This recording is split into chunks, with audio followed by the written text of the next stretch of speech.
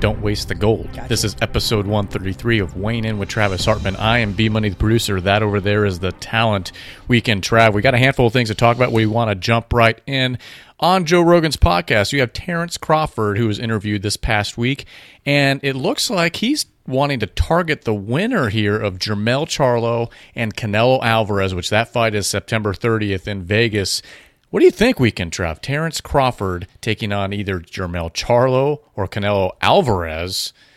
Should that be who he's going after next? Yeah, why not? You know what? And that's where I'm at now. The world's your oyster. It is, and this guy's the pound-for-pound best. If you're the pound-for-pound best, because at one time Canelo was too, and Canelo had the balls to keep moving up and keep moving up and keep moving up, finally got silenced at 175, light heavyweight, when he lost to Bivol. I wouldn't say he got silenced, but he got beat. But why not? Dare to be great, because if Crawford loses to those guys, who cares? But I'll make sure everybody, there was a big rumor going around where Crawford was like, yeah, I'll fight Canelo at 158. No. Crawford said, I'll fight Canelo at 168. He goes, I'll fight him for the super middleweight undisputed title. And Jermell is the 154 pound, which is the light middleweight undisputed titles. Crawford has the opportunity to win 4 different undisputed titles in 4 different weight classes. Now that. Phenomenal. Now that is what you call unheard of. Unheard of. Right, so he has done it twice now, and I believe we were talking pre-production about this. A lot of people get this wrong, and I think Joe Rogan even got it wrong in his podcast, which he gets a ton right. But what was the reference point there on those two? Yeah, so Joe Rogan on his podcast, he also Instagrammed it and said that Terrence Crawford is the first boxer to ever be undisputed in 2 different divisions. Not factually correct.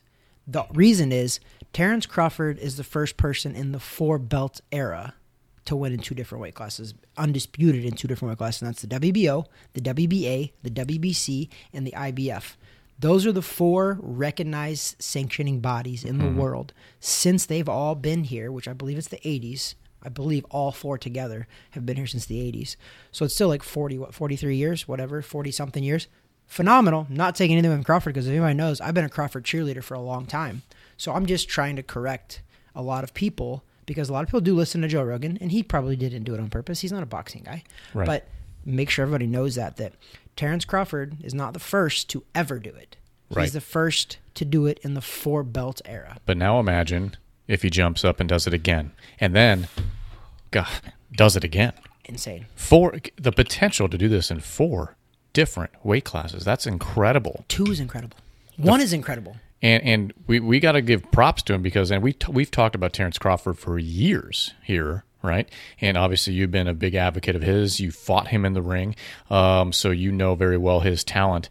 I sent you a video earlier, I think maybe even today, of just his strength, because he's not, compared to like B-Money, he's not a big guy. He was a high-level he was a state wrestler. Correct. But the amount of weight that he was deadlifting over 400 pounds for what does he typically walk around weight-wise at?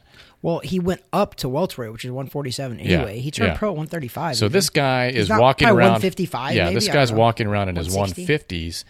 Videos of him deadlifting over 400 pounds in street clothes like it's nothing. This guy is strong. I don't think people recognize his actual strength, and that's obviously it's translated very well in the ring for him. But he's finally getting the notoriety he deserves. So that would be interesting, targeting that winner, Jermell Charlo, Canelo Alvarez, possibly then going toe-to-toe with Terrence Crawford. Kind of crazy to talk about, right? I mean, it's very crazy to talk about, but that's how you dare to be great, man. Like, that's what people want to see. Yeah. I don't want to see somebody win all the time. I want to see somebody dare to be great. And challenge themselves. Now, I think we can, Trav, that eventually he can't go up any further, because if he tried to, let's say, jump up into the heavyweight ranks, it's not going to work out. And speaking of the heavyweight ranks, we're talking Alexander Usyk taking on Daniel Dubois here, actually this weekend, August 26th. It's going to, if you're in the States, it's going to be on ESPN+. I would say main event ring walk, probably about 5:15, 5:30. ESPN+, once again, if you have the streaming service already. That guy is, depending on who you ask, the number 1 or number 2 heavyweight in the world. He's holding 3 of those 4 belts. Yep. You like that segue? I went from the smaller, medium-sized guys, medium-sized guys to the heavyweights. But this is an important fight, okay? Because we wanted to see Usyk and Fury. That's not happening. I don't even know if that ever will happen, to be honest. But are we sleeping on Daniel Dubois? Listen, I don't think I'm sleeping on him because I've seen him fight. I've seen what he has. But yes, do I think Usyk beats him fairly easily? Yes, I do. So if that's considered sleeping on him, then I guess I am sleeping on him. But I think what's going to happen is he's going to go to sleep. So he's going to sleep on himself. I don't know. So it'll be once again ESPN Plus, and they're fighting in Poland. So is this going to be one of those fights where, oops, I forgot to catch it? It's okay. Yeah, it'll be one of those fights where we just kind of look out for the results. Yeah. But I mean, actually, it's during the day for me, so I always love those during the day fights because I go to bed super early now. So in America, when these fights are happening, they're like at midnight, and I'm like struggling to stay awake. So these are actually perfect for me. I will tune in because of that. It's going to happen at 5 or 6 p.m. here in Florida. Yeah, you could eat dinner and watch that fight. I'll probably watch that fight on a Saturday. Like, that's a nice little afternoon delight. I mean, it's the same conversation we have with the heavyweights weekend, Trav. It's this. It's like, okay, that's a cool fight, but these aren't the fights we want to see. Yep. And that's getting very, very disappointing. Let me pull up, if I can, briefly here, what the betting outlook looks like on this fight here. It's got to be a heavy favorite. I would imagine it is. I mean, something crazy. I'm almost there. Do a little song and dance. For those watching us on YouTube, we appreciate it. You're watching us do a little song and dance here. And if you're listening to us on Spotify or the other audio apps, we do appreciate it. Please subscribe below. Please like our content. Give us a comment, feedback, whatever you think. We do appreciate the support. We appreciate the subscribing below. And here we go. A money line, oh boy. Usyk is a minus 900 favorite with Dubois coming in at a plus 550.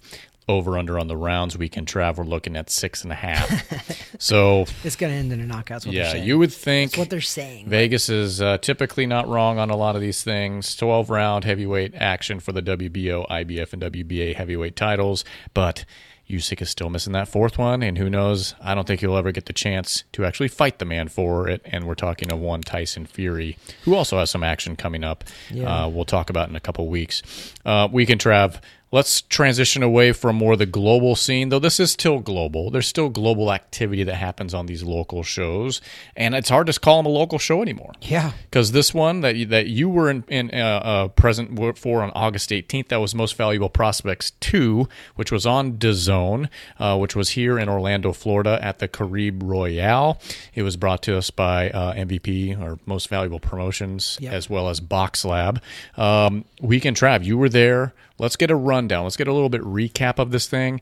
I don't want to shortchange these shows anymore because we are starting to get some primetime matchups on these cards, especially now in conjunction with MVP. Very exciting action from what you were breaking down with me. Why don't you recap it for the folks listening at home or watching at home? What'd you see on Friday night, this past Friday night? Well, the last show we were at, MVP Most Valuable Prospects 1, which I believe was in May. Yes. It was the first co-promotion that Box Lab did with Jake Paul's promotion company, and I thought it was their best show they have ever done to date, back in May. And it's going to sound crazy, but this was their best show they've ever done, without question. The level of competition on both sides was impressive. Not just so on the MVP Most Valuable Prospects 1, we had a lot of the A side guys that were there. We're like, yeah, they were good. Sure. The talent was insane, but their opponents weren't necessarily as insane. It was a little lopsided, not crazy lopsided, but the winner who was supposed to win ended up winning for sure, by a lot. These fights, not necessarily. It was a little bit of sprinkling of some knockouts, some high-level decisions, some new prospects that I think you're going to see on the major scene, and this is why it deserves to be talked about. A real quick one that's not probably on the major scene yet, but this Crystal Rosado, it was her pro debut. She is a Amanda Serrano prospect, and Amanda was in her corner as well. She won pretty easily I think it was the second round. I probably could have ended in the first round, but she won. That wasn't even the kicker of them. I mean, it started off Lorenzo Medina, who you've seen before as well, heavyweight. They call him the giant killer because he's a little smaller. He's 230-something pounds, but he won impressively. The guy's very slick, and he's 19 years old. Yeah, so he's got. I saw some of those punches. Yeah, he can punch, but maybe he doesn't have to worry about the Wilders, the Furies, and those guys because they're going to be long gone. He's 19. Stay down here, wait it out, maybe fight Richard Torres. We talked about that. That would be a good So one. that's kind of the heavyweight scene we talked about last week on episode 132. Check out that posting on YouTube or wherever as well. The heavyweight scene, it's going to look different. In just a few years, it's going to be different because the main guys, the top 5 guys, 6 guys, aren't really fighting each other. These newer, younger guys, and they will, but fresh next faces. couple of years. Yeah, but fresh, young faces, they're going to enter the scene pretty shortly. So it's interesting. So yeah, Lorenzo Medina, maybe we can do some matchmaking right here and throw out the word Richard Torres. Richard Torres. That could be a crossroad, not a crossroads, but that could be like one of those fights to where you both meet and it's Torres' hardest fight to date and for sure be Medina's hardest fight to date. And whoever wins that, there you go. He ain't ready. He ain't ready for Richard Torres Jr. Yeah, Sorry, B Money. He's not ready Torres. for that. He's not ready for. I would like to see it. I would love to see that because I think Lorenzo Medina now is 8-0, and the kid can fight. He's got skills. He's slick. I just don't know. Even though he's 233, he's a little softer of a 233, but heavyweight's the division he needs to be in. He's not that soft where he could make 200, so he needs to be at heavyweight. Yes, but he's got the Andy Ruiz build. But he's undersized. Yeah. I don't see him competing with the 6'5", 6'6" Luis Ortiz's, Wilder's, Furies. But they said the same about Ruiz, right? And you're right. And I don't know if I'm putting him that slick, but Medina's only 19. The kid is very slick. His confidence is through the roof. He was talking to this guy in the ring. He was like, the kid's confident, and I like it because he obviously works hard. He perfects his craft, and he's very slick. So that fight was awesome. He stopped I think a guy was 3-0 or 3-1. I think that was an undefeated Cuban guy. And he beat him. He knocked him out like in the 3rd round. He hit him with a couple brutal shots and then just beat him down at the end. But it was good. That was like a little appetizer for even more awesome fights. Elijah Flores, who we've also seen fight. Right. I don't understand their matchmaking with him, though. Because now I've seen him fight like 3 really good level fighters and have extremely close fights that if they were somewhere else, you could say the decision could be a draw or whatever. I've never seen him in a robbery. I'm not saying there's no robberies, but he's been in very tight fights. Like the other guys have come really close to beating him. It depends on what you look for in a fight. But he fought another guy, Elijah Williams, who was undefeated as well. 5 or 6-0 guys. These guys are 5 or 6-0 and already fighting each other. And the only reason I bring it up is because that's the type of fight that I want to see in like 10 rounds or 12 rounds. And I want to see both of these guys when they're like 10 or 11-0, when there's something on the line. Right now, they're just young and fighting each other undefeated. Great for the fans. I felt very lucky and blessed that we got to see that fight so early because both of these guys are high level. 144-pounders, so they're welterweight. They're probably more light welterweights, 140s for sure. But B-Money, the level of that fight, if anybody was in attendance, you watched that fight, you're like, holy crap, these two guys they know what they're doing. Their movements, they were fast, they were powerful, they were countering. And their movement, their spacing was phenomenal. It was a phenomenal fight. And this was right here in Orlando. And we've seen Elijah Flores fight before. This next fight, though, is a really cool one. And I love it because we watched him fight last time in May. This guy, Julian Smith, he is deaf. Okay? That doesn't seem like a lot to people, but then if you actually get into the logistics of what it takes to get to where he's at, being deaf, what it takes when he's in the ring to fight being deaf, it's not like he's partially deaf. He's deaf. Like, there's sign language at the very end when he's doing the press conference. But he fought Julio Rosa, who's from right here in Orlando, Florida. Crazy good fight. Very close. It was a 6-rounder. I scored it 4 rounds to 2 for Julian Smith over Rosa. But it was a very close fight. But it was just really cool to see him in the ring after that. The guy, the deaf guy, Julian Smith, the deaf boxer. They call him the Quiet Storm. Pretty cool. It's pretty cool. But think about it. In between rounds, when you're trying to tell him what to do and everything, there's not time to sign stuff, right? You have time, but you definitely have to be focusing in rather than just listening. You only have a minute, so it's like really fast stuff. So you can see he's really paying. He's like looking at their lips really close. Also, the end of every round, he can't hear the bell. Yeah, he literally can't hear the bell, and the referee has to be in his sight to do it. But he punched after the bell 3 or 4 times. This is on DAZN. You can go watch the replay. He punched after the bell quite a bit. He didn't hear it, and the referee couldn't get around in time to get him, and jumps in there. It wasn't his fault, but it's just to see somebody like that, and then just to hear people making excuses in their life why they're not where they want to be. Right. And you see this guy who's literally 7-2 as a pro now, fighting at this level. It's just I don't know, man. It's a great story. The Quiet Storm, Julian Smith. It's a good story. We talked pre-production about like logistics of how a fight like that probably should be. And I don't know what any sort of sanctioning laws or rules might be around the ring anyway. So if I'm speaking out of turn, that's fine. But in other sports where there are deaf athletes, typically there's usage of lights a certain way. If there needs to be, in, let's say, basketball, there's deaf athletes basketball. Sometimes you have to utilize light systems in order so they know certain things are happening. So perhaps if there's a way to put a light system on all four corners or all, kind of on the pole behind the turnbuckles on the ring, maybe that's a way to kind of avoid some of the late hitting and the ref, if he's out of placement, trying to break that up. Perhaps some structure like that makes some sense for when there's a fighter like this, because last thing you want is for his opponent to eat a couple of punches, and that's going to be the deciding factor of a matchup, right? Because, you're not allowed to hit after the bell. Let's say he catches the guy after the bell and knocks him out. Yeah. He didn't do it on purpose, but it's still an illegal foul. Correct. Because the guy can't continue, so what do? Go to the scorecards. If 4 rounds have been completed, that's what you would do, is go to the scorecard after accidental foul. But if not 4 rounds have been completed, it's a no contest. So you're right. I think that there is a lot of things we can do nowadays, especially with technology. I think that you're right. Maybe on all 4 posts, they flash. Yeah. Maybe after, because you know how they do the 10-second hit when there's 10 seconds left in the round? Maybe the lights flash. So now he knows to, hey, get ready to quit. And then when the bell rings, flash the lights. Because even like I think that's pretty good. Even idea. a vibration or something won't really. There's other stuff going on in the ring where you won't be able to tell what that is. But you can see 4 lights flashing at you from every angle if you do it that way. I don't know. Maybe it's just something logistically to talk about. I think it's brilliant because I think that you're saving this guy from getting into some kind of controversy. He's already, one step behind because he's deaf.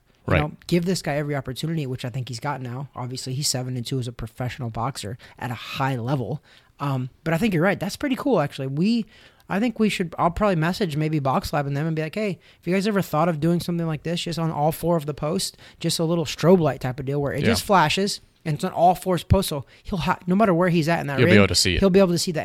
And his sight, I believe, is fine. Yeah. So that's a great idea, B-Money. Yeah. I think it's worth. I'm sure there's more that goes into on. it, like the AV side of it with regard to the camera crews and stuff. So that would be me kind of talking out of turn, like not understanding that. But it seems like a solution. What else did you see there? Recap of this card still. Yeah. So then Julian Smith versus Julio Rosa was a great fight, right? Mm-hmm. But then we lead into the co-main event, which is somebody you haven't heard of. Damian Lescali. I don't know how to say. I'm not saying his name right. I believe probably not, but it's Lescaile. He's a welterweight versus Hugo Noriega, who's a welterweight, 146. Holy crap, guys! It was. No, I said that wrong completely. But either way, no, I didn't. I said it right. So co-main event was the star of this show, dude. 100%. Yeah. Co-main event was the star of the show for sure. The other fights just was led up to that amazingness. Yeah. Built up. It just kept getting better and better and better. Co-main event hit, and this guy's a lefty. Ronnie Shields trains him, who's trained a bunch of world champions. He also was trained by Goosen Tudor, was the promotion company, but Joe Goosen is his name, I believe. Mm-hmm. And he used to train him for a little bit, and now he's been with Ronnie Shields for the past couple of fights. I think he's only 4 or 5-0, and he's already fighting these WBA Continental Latin America's welterweight titles, which is for top 15 rankings. The guy impressed me big time. He fought a guy who was taller, longer, rangier than him, and he dominated. He fought a Cuban guy. Both guys are Cuban defects, so when they come here from Cuba, they can fight, period. Mm-hmm. But ironically, they both really didn't fight like Cubans. They traded shots. They didn't box and move. They were trading shots. But the reason why it's important to bring up is because Damian, this guy's in the welterweight division. Who's in the welterweight division? Terrence Crawford, Errol Spence, all those guys. It's a great division. Mm-hmm. And I'm not saying he could beat those guys. I'm not even coming close to saying that. But I think he can compete. Up-and-coming competition. Oh, my gosh. I think this guy is a prospect to look out for, and we got to see him here. He's a prospect to look for. Damian Lescali. I don't know how to say his name, but it's Lescaille. Welterweight. Ronnie Shields trains him. He's a lefty. Phenomenal talent. He's going to sneak up on some people because they haven't heard about him. But that's exactly what you want to see on a show like this, right? You want to see kind of from top to bottom. That's why it's called Most Valuable Prospects, right? Mm-hmm. That's the name of the show itself. Mm-hmm. You want to see this. And it's interesting. You had mentioned, gosh, these guys are all kind of 4, 5, 6-0, 7-0, and they're already fighting each other. Love it. That's interesting, right? Because you're getting competition a little earlier than traditionally you would see some of these fighters get. Usually you're not seeing that to 10-0, 11-0, and you're starting to get some of that equal level competition, equal level playing field. So from a boxing fan perspective, interesting. Also, it creates more storylines down the road for these guys. Perhaps their roads go two different ways, but then come back to each other, right? So it's interesting. I like this concept, and I like the fact that they're matching up these guys that are pretty level on these records. It's insane, dude. And there's no more 7-0 taking on the 1-18 guy. And here's the deal too. Like, you can have a 7-0 versus a 7-0, but that other 7-0 could be absolutely horrific, just right? Soup cans. That's why on paper I saw these fights and I was like, hey, on paper they look really, really phenomenal, right? I got there and I was like, this guy's 6-0 and this guy's 5-0, but we'll see. I know Elijah Flores. I know he can fight. Yeah. I've never seen the other guy, so I was like, maybe his record's not legit. No, man, they're legit. So like, people that know boxing are like, records don't mean anything, because they really don't. It's who they fought to get to where they're at, but also you see these guys fight, and you're like, okay, this guy's a legit 7-0. He's a prospect, 6-0. He can fight. That's what we saw. And these guys, man, I'm telling you, the undercard, well done on the matchmaking. This is Box Lab and Most Valuable Promotions.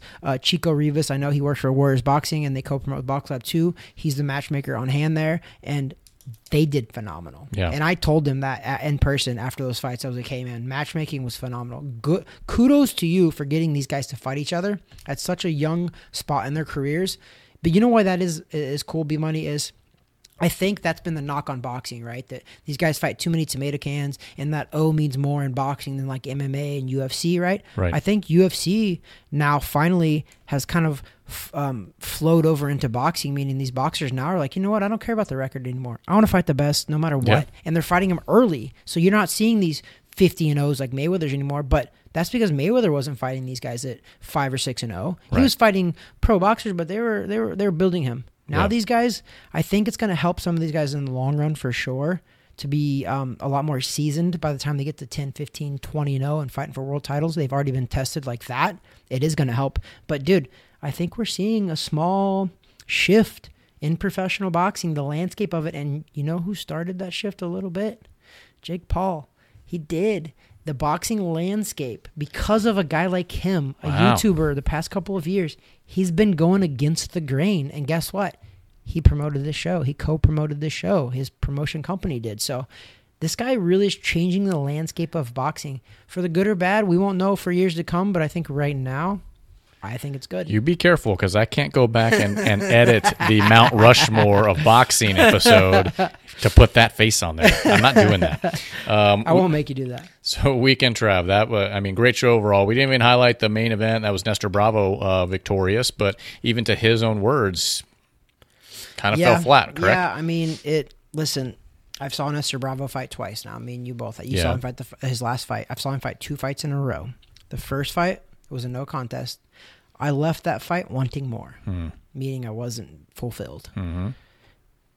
Friday night, August 18th at Crib Royale, I left that fight with the exact same feeling. He won. He did. He's 21-0, I think, now. I mean, he's undefeated. He's a 140-pounder. I think he's ranked 7th in the world by the WBO and 8th by the WBA, or vice versa. But he's ranked 7th and 8th. They have some work to do. Yeah. He has some work to do. Back to the drawing board. Yeah, I hope they have a good architect behind that drawing board, because this, I don't know what to say. The guy, he's a nice guy. There's nothing. I mean, it's tough to be critical of a guy that's 21-0 or whatever. And right? I know, and this is, you want to ask me my honest opinion, like, what's this guy's longevity in the sport, or can he compete against the world champions? And right now, 140 pounds is Devin Haney. Devin Haney he's not in the same league. No. He's not even close. And he's ranked in the top 10 in the world. And I'm not saying that to talk smack on Nestor Bravo at all. Not even close. But you want my honest just boxing opinion? Yeah. Nestor Bravo's got work to do. Yeah. He needs to go back to that drawing board, find out his why, find out what he needs to change, find out what he needs to do, and do that. I like that. Find out his why. What is your why, folks? I got a question for you, and it centers around why as well, Weekend Trav. Why? Why are we facing another allegation of banned substances. Why? And this time in the ladies' ranks, and one that's highly touted, that being one Alicia Baumgartner. Undisputed. I think one or two of her samples from back prior to her last fight, she got popped for 2 banned substances. Now, it's still pending, investigation, things like that, but it's not a good look, is it, Weekend Trav? Nope. I don't know what to say about this, because here's the goal for a defense, right? So if you're Alicia Baumgartner's team, your whole goal is to not really claim that you're steroid free, blah blah blah. It's to muddy the waters just enough so the average fan's like, oh no, this is probably bullcrap conspiracy, right? And that's what they're doing, because they've already posted a couple of things like, oh, she tested good June 16th, then she tested positive July 12th, and then July 15th she tested clean, and they're trying to muddy the waters enough to make it look like she's not doing it. And I don't know if she is or she isn't. I just know that. And she was fourth. She jumped on as well and made comments the same day it came out. So it wasn't like she hid behind anything, basically denying the allegations as you would expect, et cetera, et cetera. But you just don't like to see it. Even if it ends up not being accurate. But think about this. There was a positive test July 12th. I believe the fight was July 15th. You have a positive test 3 days before this fight. And as a commission and as a testing organization, how do you not report that? How do you let that fight even go on? Correct. At worst case scenario, that fight should have been postponed. Correct. Okay? And this is what I don't like, and this is my fighter coming out of me, where I'm a fighter. I want the fighters to be protected. I don't want a fighter fighting somebody that's on steroids and then later on have that fight reversed, whatever else, because they're going to have to do something with that fight result. They're going to have to take that fight result back if this ends up being true or whatever. And it's crazy we're saying if this stands. How is a test off? Like, your testing needs to be on point. Like, how do you mess a test up if you're the testing company? Whatever it is. But my whole question is, even if there's a question mark, which July 12th, there was a question mark. She had adverse results on a test. How do you let that fight go forward for the safety of boxers? How can you as a commission or even a promoter claim that you care about the safety of fighters when you let that freaking fight go on? And that's the interesting part. That's what we're not hearing about, is that Nobody's talking about that. I want to know why you let the fight go on. Promoters, commission so far have been pretty well insulated from the pointing of fingers here. And if that is the case, Weekend Trav, you bring up a very, very valid point. You are putting the other person at risk, okay? Now, listen, we're talking 3 days before a fight. I don't know when the dates were on the testing prior to the 12th. June 16th she tested, and that sample was clean. And then July 12th, the sample was dirty. And then July 15th, right after the fight, they test them again, and that was clean. So that's weird, right? I don't know, just something just... I mean, it is, but it isn't, because I don't know enough about it, but I do know that I've been following some stuff with steroid Look abuse. At us. Do we look like we are abusing banned substances? I mean, B-Money's pretty thick over there, so I don't know. Yeah, but not like that. I don't know for sure. I'm not cut like Alicia Baumgartner. I'm saying if you look at this woman, women naturally do not build muscle as good as men, because men have testosterone, right? Sure. Women do actually have testosterone. Sure. They do, but they have more estrogen than testosterone. So women generally don't build muscle that way. So I don't know. We don't know. What we do know is what we just said. June 16th, 2023, she tested clean. July 12th, she tested positive. July 15th, clean again. So I don't know. Maybe their people didn't cycle her on or off at the right time and something happened. Well, I don't know. So we don't want to make allegations ourselves. So all we're doing is reporting what is out there. And this happened a few business days ago. We're recording this on Sunday, drops on Wednesday. So this happened, what was it, Wednesday or Thursday last week is when it dropped. So all we're doing is kind of reporting what's out there. And it's important because this is a champ. This is the champ, and just is kind of like one of the reckoning ladies of the women's division, bringing the boxing fire back and someone to watch. I mean, she's an exciting fighter, and she has charisma and that sort of thing. So you hate to see this, but we shall see. I guess time will tell whether or not there's something odd about that test, or whether or not, this is just all nothing to talk about. I think the lawyer team with Wang and with Travis Hartman have told us that we're not allowed to make these allegations. We are just Correct. We don't. We are just regurgitating information that has been thrown out there. That's all we're doing. We don't want our views to be impacted like they have been. YouTube, so with that being said, let's go ahead and switch gears again. There's a lot of gear switching today. We're going to talk one Inoue. Naoya Inoue. And we're talking Manny Pacquiao. Maybe not in the way that you guys might initially have thought we were going to go with that, but Manny Pacquiao interested in possibly being in that corner and helping train Inoue, and an advocate of him fighting in the States. You and I have talked.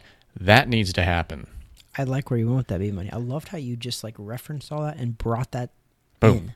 Like Boom. that's you are the talent of the segues. From negative news items to positive I like what you did there, potential rumors. I love Actually, what it's all you did rumors. there. So Inoue and Pacquiao, that would be an interesting combo, fighter and well, trainer. it's not really rumors. I think Manny Pacquiao actually came out and said that. That's a direct quote from him. So it's not a rumor. That's a direct quote from him, but we haven't heard from him. But I would like to see on Inoue's camp, and also the potential of him fighting in the States. That would be massive. The U.S. audience who doesn't know this guy needs to see the monster. We need eyeballs on him because he basically, for the most part, only fights in Japan or on that side of the world. Yep. Which, great.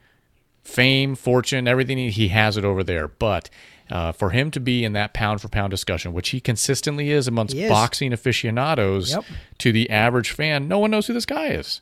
And they should. They don't, and they should, because he's he was the pound-for-pound for a hot minute.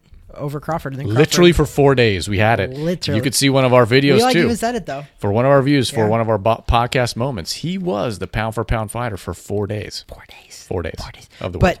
But here's the deal, and this is, listen, I'm an American talking, and then maybe globally they're going to be like, oh, you're a cocky American. No, I'm not. I'm going to tell the truth.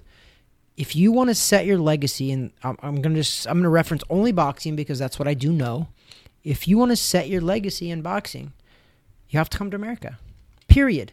Every great fighter overseas has to come to America and lay their claim. Yep. They do. And that's just the way it is, because historically speaking, we can even just say North America, because Canelo, the Mexicans are, they do it in America though too, but they're Mexican. They do it in America. There's 2 places in the States, main places. There's other places, but there's 2 places that you have to fight. One being Madison Square Garden. 100%. But priority number 1 would be Vegas. Yeah, and it's true, and that's what you do. And it's 100% factual what you're saying, and it's right. That's why guys like Tyson Fury selling out arenas in England. Ricky Hatton used to sell out 90,000 seat arenas in Manchester, England. Like, they're selling those, and you know what he did? He did that, and he's like, you know what? It's time. I got to go up to America. Absolutely. Came to America, got knocked out by Floyd Mayweather. Went back home, re-accomplished his stuff, came back, got knocked out by Manny Pacquiao in Vegas. So it's just the truth. In a way, you want to make your claim. You want to make your claim on superstardom. You got to come to America. You do, and that's just all it is. Coming to America. That has got to be the cement to the legacy for Inoue. It is. He needs to fight in, my opinion, would be Vegas. I think Madison Square Garden has lost its luster, in my opinion, over the last, call it 10 years or so. But there's still a lot of fights that happen there. But he needs to fight in Las Vegas under those bright lights amongst the combat sports fans, which every combat sport flows through that city now. It does. You gotta see. He has to be there, and he has to. I mean, and the audience is different. I mean, when you go to Japan, and watch those fights, or when you watch them on TV, the crowd's a little different. They are very polite. They're very quiet. They say nothing. They make no noise until after the round's over, and then they sit in their seat and they're nice and quiet, and they little claps. He needs to come to Vegas, and he needs to prove himself to average fans. He's already proven himself to boxing fans. We know. Yeah, we know. He's good. But the average kind of fight fan or sports fan, they need to see this guy up close and personal. We can't be watching him at 9 a.m. stateside anymore. Superstardom comes when you come to America. It does. Period. Anybody could say what they want. It's true, though. Yeah. Right? Like, you have to come to America. Yeah. Stake your claim. Well, look at what happened to Ivan Drago when he came to America, and he fought fought against Creed. Yeah, and it was an exhibition fight. Look at that. He killed the guy. But truthfully though, changed his career. Think about it though. Guys like Anthony both Joshua. Changed both their careers. That's a movie. Oh, okay. But back to real life. Anthony Joshua Yeah. was selling out arenas. Guess what? He's like, I'm going to go to Madison Square Garden. What because happened? that's where the legends are made. From that point on, the trajectory of his career he doesn't want to come back over up here. to date. He's like, I'm gonna stay home, man. Like, That's where you I'm saw. gonna stay in England. That's where you saw the first. Or Saudi Arabia. You saw the first brick of his mental wall fall over. That was the beginning of the crumbling act. I mean, like we're not like. I mean, we live in America. Obviously, I love my country. Absolutely. I do. But I'm being honest. Think about that. Mm-hmm. All of the greats have came over to America and won. And whether they're great or not, most of them are Americans too. But there's been some that come over here for sure. But you have to lay your stake here. Mm-hmm. You can come here, win, and then go back for sure. But you got to come here if you want that superstardom, if you want that television, you want that big money. It's in America. You make a name for yourself at home, wherever you might fight. Mm-hmm. England, Japan, wherever it is. You make your name there. You cement your legacy fighting here. You do. I mean, there's two places. You said them. Madison Square Garden in Las Vegas. Mm-hmm. Anywhere in Las Vegas, really. MGM, T-Mobile Arena. There's a lot of places. Right. There's a couple runner-ups there. We got California, Staples Center. Yeah. A lot of greats come out of Staples Center. I mean, Tyson Fury versus Deontay Wilder. One happened at Staples Center. And then you have Texas. There's some big fights in Texas. You have Dallas Stadium, American Airlines. There's some decent fights there. And then hopefully I think maybe Florida comes in a little bit close there because there's a Hard Rock here. There's some casinos here. But otherwise, it's America. The biggest fights in the world, not attendance-wise. We're not saying that because you get like 90,000 in a soccer arena over there in England for sure. But I'm just saying like ratings-wise, money-wise, legacy-wise, it's in America. Yeah. You got to come to America. Whether it's even fighting in American or not, I'm not even saying that. You just have to come to America to get that American television, get that American money, get that American ratings, all of that. Yeah. It's in America. Because I don't care where you're at in the world. If a fight's on at 9 o'clock or starts at 9 o'clock or 10 o'clock in the Eastern Standard Time, and you're in England, you're in Japan, I don't care what you're doing. It's your guy. You're going to stay up and watch it. You're going to wake up early and watch it wherever you are. That's the greatness, man. I mean, that's how guys like Mike Tyson were so great too. Mike Tyson was so great that he was fighting at like midnight our time in the U.S. But those guys over in England, they were 6 a.m., 5 a.m. They were getting up for guys like that. Or staying up. Or probably closer to that. Really drunk. They're at the pub drinking that. I got some England friends. Yeah. They love to drink, and I love drinking. Matter of fact, I got some England friends from Manchester and London. They were at the fights with me at the Crib Royale. They love to drink. Boy. They love their fights. They love to drink. I love it. Well, it's right up my alley. Well, we can have a couple things that we wanted to mention. First, let's jump into our drink of choice tonight. We are drinking another Maker's Mark Private Select bourbon. Last week, we did the 2019. This is the 2020 Private Selection Maker's Mark. What I will say is drinking it, I don't know if I get a lot different from than 2019 than the prior year, other than the fact of memories. It gives me the memories of the year 2020, and I'm not sure if that's a good thing. Yeah, definitely not.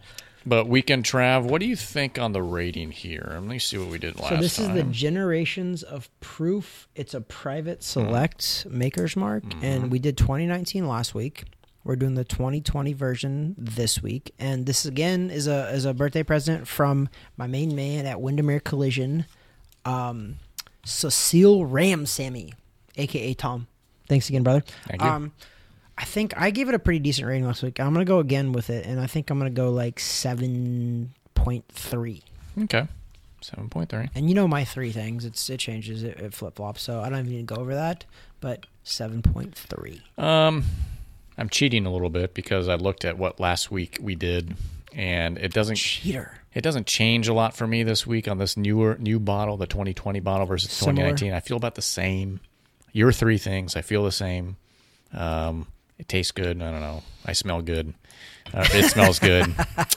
So I'm going to do a 7.1, which gives it an average rating of 7.2 boxing gloves, which, amazingly enough, was that the average last week? 7.2, yeah. So, but I think I rated it higher, though, didn't I? You did 7.5. Yeah. And I rated lower. So, anyway, so we're going to come in at 7.2 boxing gloves for the Maker's Mark Private Selection 2020. Mine was probably lower because it was 2020, and nobody likes 2020. I don't know.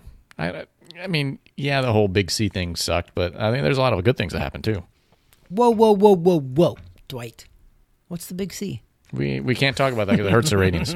Okay, so There's that's another big C that's too, the bourbon. We did want to give a shout out to the DL podcast out there on Discord. I know Week and Trav, you were on the show for those guys out there just recently. Any thoughts there on the DL podcast? Yeah, guys, I appreciate you guys having me on. Like, it's so funny. Like, I think I did most of the talking, which is generally what happens, right? Like, B Money knows this. He's been co-host beside me for 3 years now. But they just throw up a topic to me and I run with it. Like, I know boxing and I love boxing. And that's great. I just talk about it. And it makes it good for them. Yeah, it's easy. And honestly, I was a journalist for 4 years I was about to say major newspaper, but a big newspaper, 30,000 subscription newspaper. It was decently big, it's local. But anyway, I was a journalist there. So I know a little bit about that stuff, and what they always told you is that when you're doing interviews, a good interviewee is a person that you can just throw something to them and they just go. And you don't really have to say much. That's whoever you're interviewing, if they can do that, you're like, that guy knows what he's doing. He's pretty solid because you don't have to say much. You don't have to pry. Topics, yeah, and that's a good person that you interview, is a person that you don't have to really completely keep jabbing questions. They're like, make it more of a conversation. Throw them something and let them run with it. Yep. And I've known that since like 2008, and I love to talk about it. So I talk about it, and then when I finish, they ask another one. Boom. I'm off. It's like off to the races, and I love it. But they're two. It was two guys, DL podcasts, right? Yeah. They were solid. I mean, they were boxing fans, and they had a lot of similar opinions. We agreed a lot, but it was fun. I hope I can go back on it again too. And I love this cross mingling with podcasts. Like, they're not our competitors. Did you give the Jake Paul love to those guys as well? I did. You did? It was in a different way, though. Okay. People, I come across with these opinions like I'm a Jake Paul fan, and I'm telling everybody, Jake Paul, I don't care if you hear that. I'm not necessarily a Jake Paul fan. Right. I've become, in my older age, more unemotional about topics. And Jake Paul, I'm unemotional about. I look at what he's doing, and if you want to talk to some of the biggest business guys in the world, and they will tell you some of the most successful people are the ones that go against the grain. Sure. And they make their movers and shakers. Whether you like it or not, they are. Disruptor. And there you go. And I mean, without a single doubt, Jake Paul's not just like he comes in and acts different for one thing. He's been going on for a couple of years now. Right. And it's still working. Yeah. It's still it's not going selling. anywhere. It's not going anywhere. So I think what he's doing it's not terrible. And we talked about that on the show too. This guy was like, and I agree with him. I think in 5 to 10 years, B-Money, we have a lot of kids now. Kids they're YouTubers, right? You have younger kids. Yep. They watch YouTube a lot. They all know who Jake and Logan Paul is. I didn't even know them as YouTubers at all. I only knew about Jake Paul when he came into my realm, which was boxing, right? So what I mean by that is we're having a lot of kids that are watching these guys, and they're like, oh my God, they're like, if Jake Paul can do this, and they're getting excited about the fight game. Yeah, so that's not bad. I think in 5 to 10 years, we're going to have this like boom of boxing because these kids in the younger era are starting now. I think we're going to have somebody. So hopefully we're around this long, but our podcast, I mean, we for sure are going to be. But our podcast, I think in 5 to 10 years, we're going to have a boxer that started boxing because of Jake Paul, and he's going to be great. Okay? Remember that I said this. I think we're going to have a boxer in 5 to 10 years that started boxing because of Jake Paul. I'll even go out on a limb. He will be the next pound-for-pound great. Oh, man. Okay. I'm putting it out there. I do. The power of social media this might be immense. For a future podcast moments video piece here. Yeah, remember this. So you're telling 133. Me. Okay, so put it in the books. So we fast forward, 10 years from now you're talking? 10, 15 years? I said 5 to 10, so yeah. I think it's going to be closer to 10 for sure. But yeah, I think we're going to see the next great. One of the next greats. 10 years.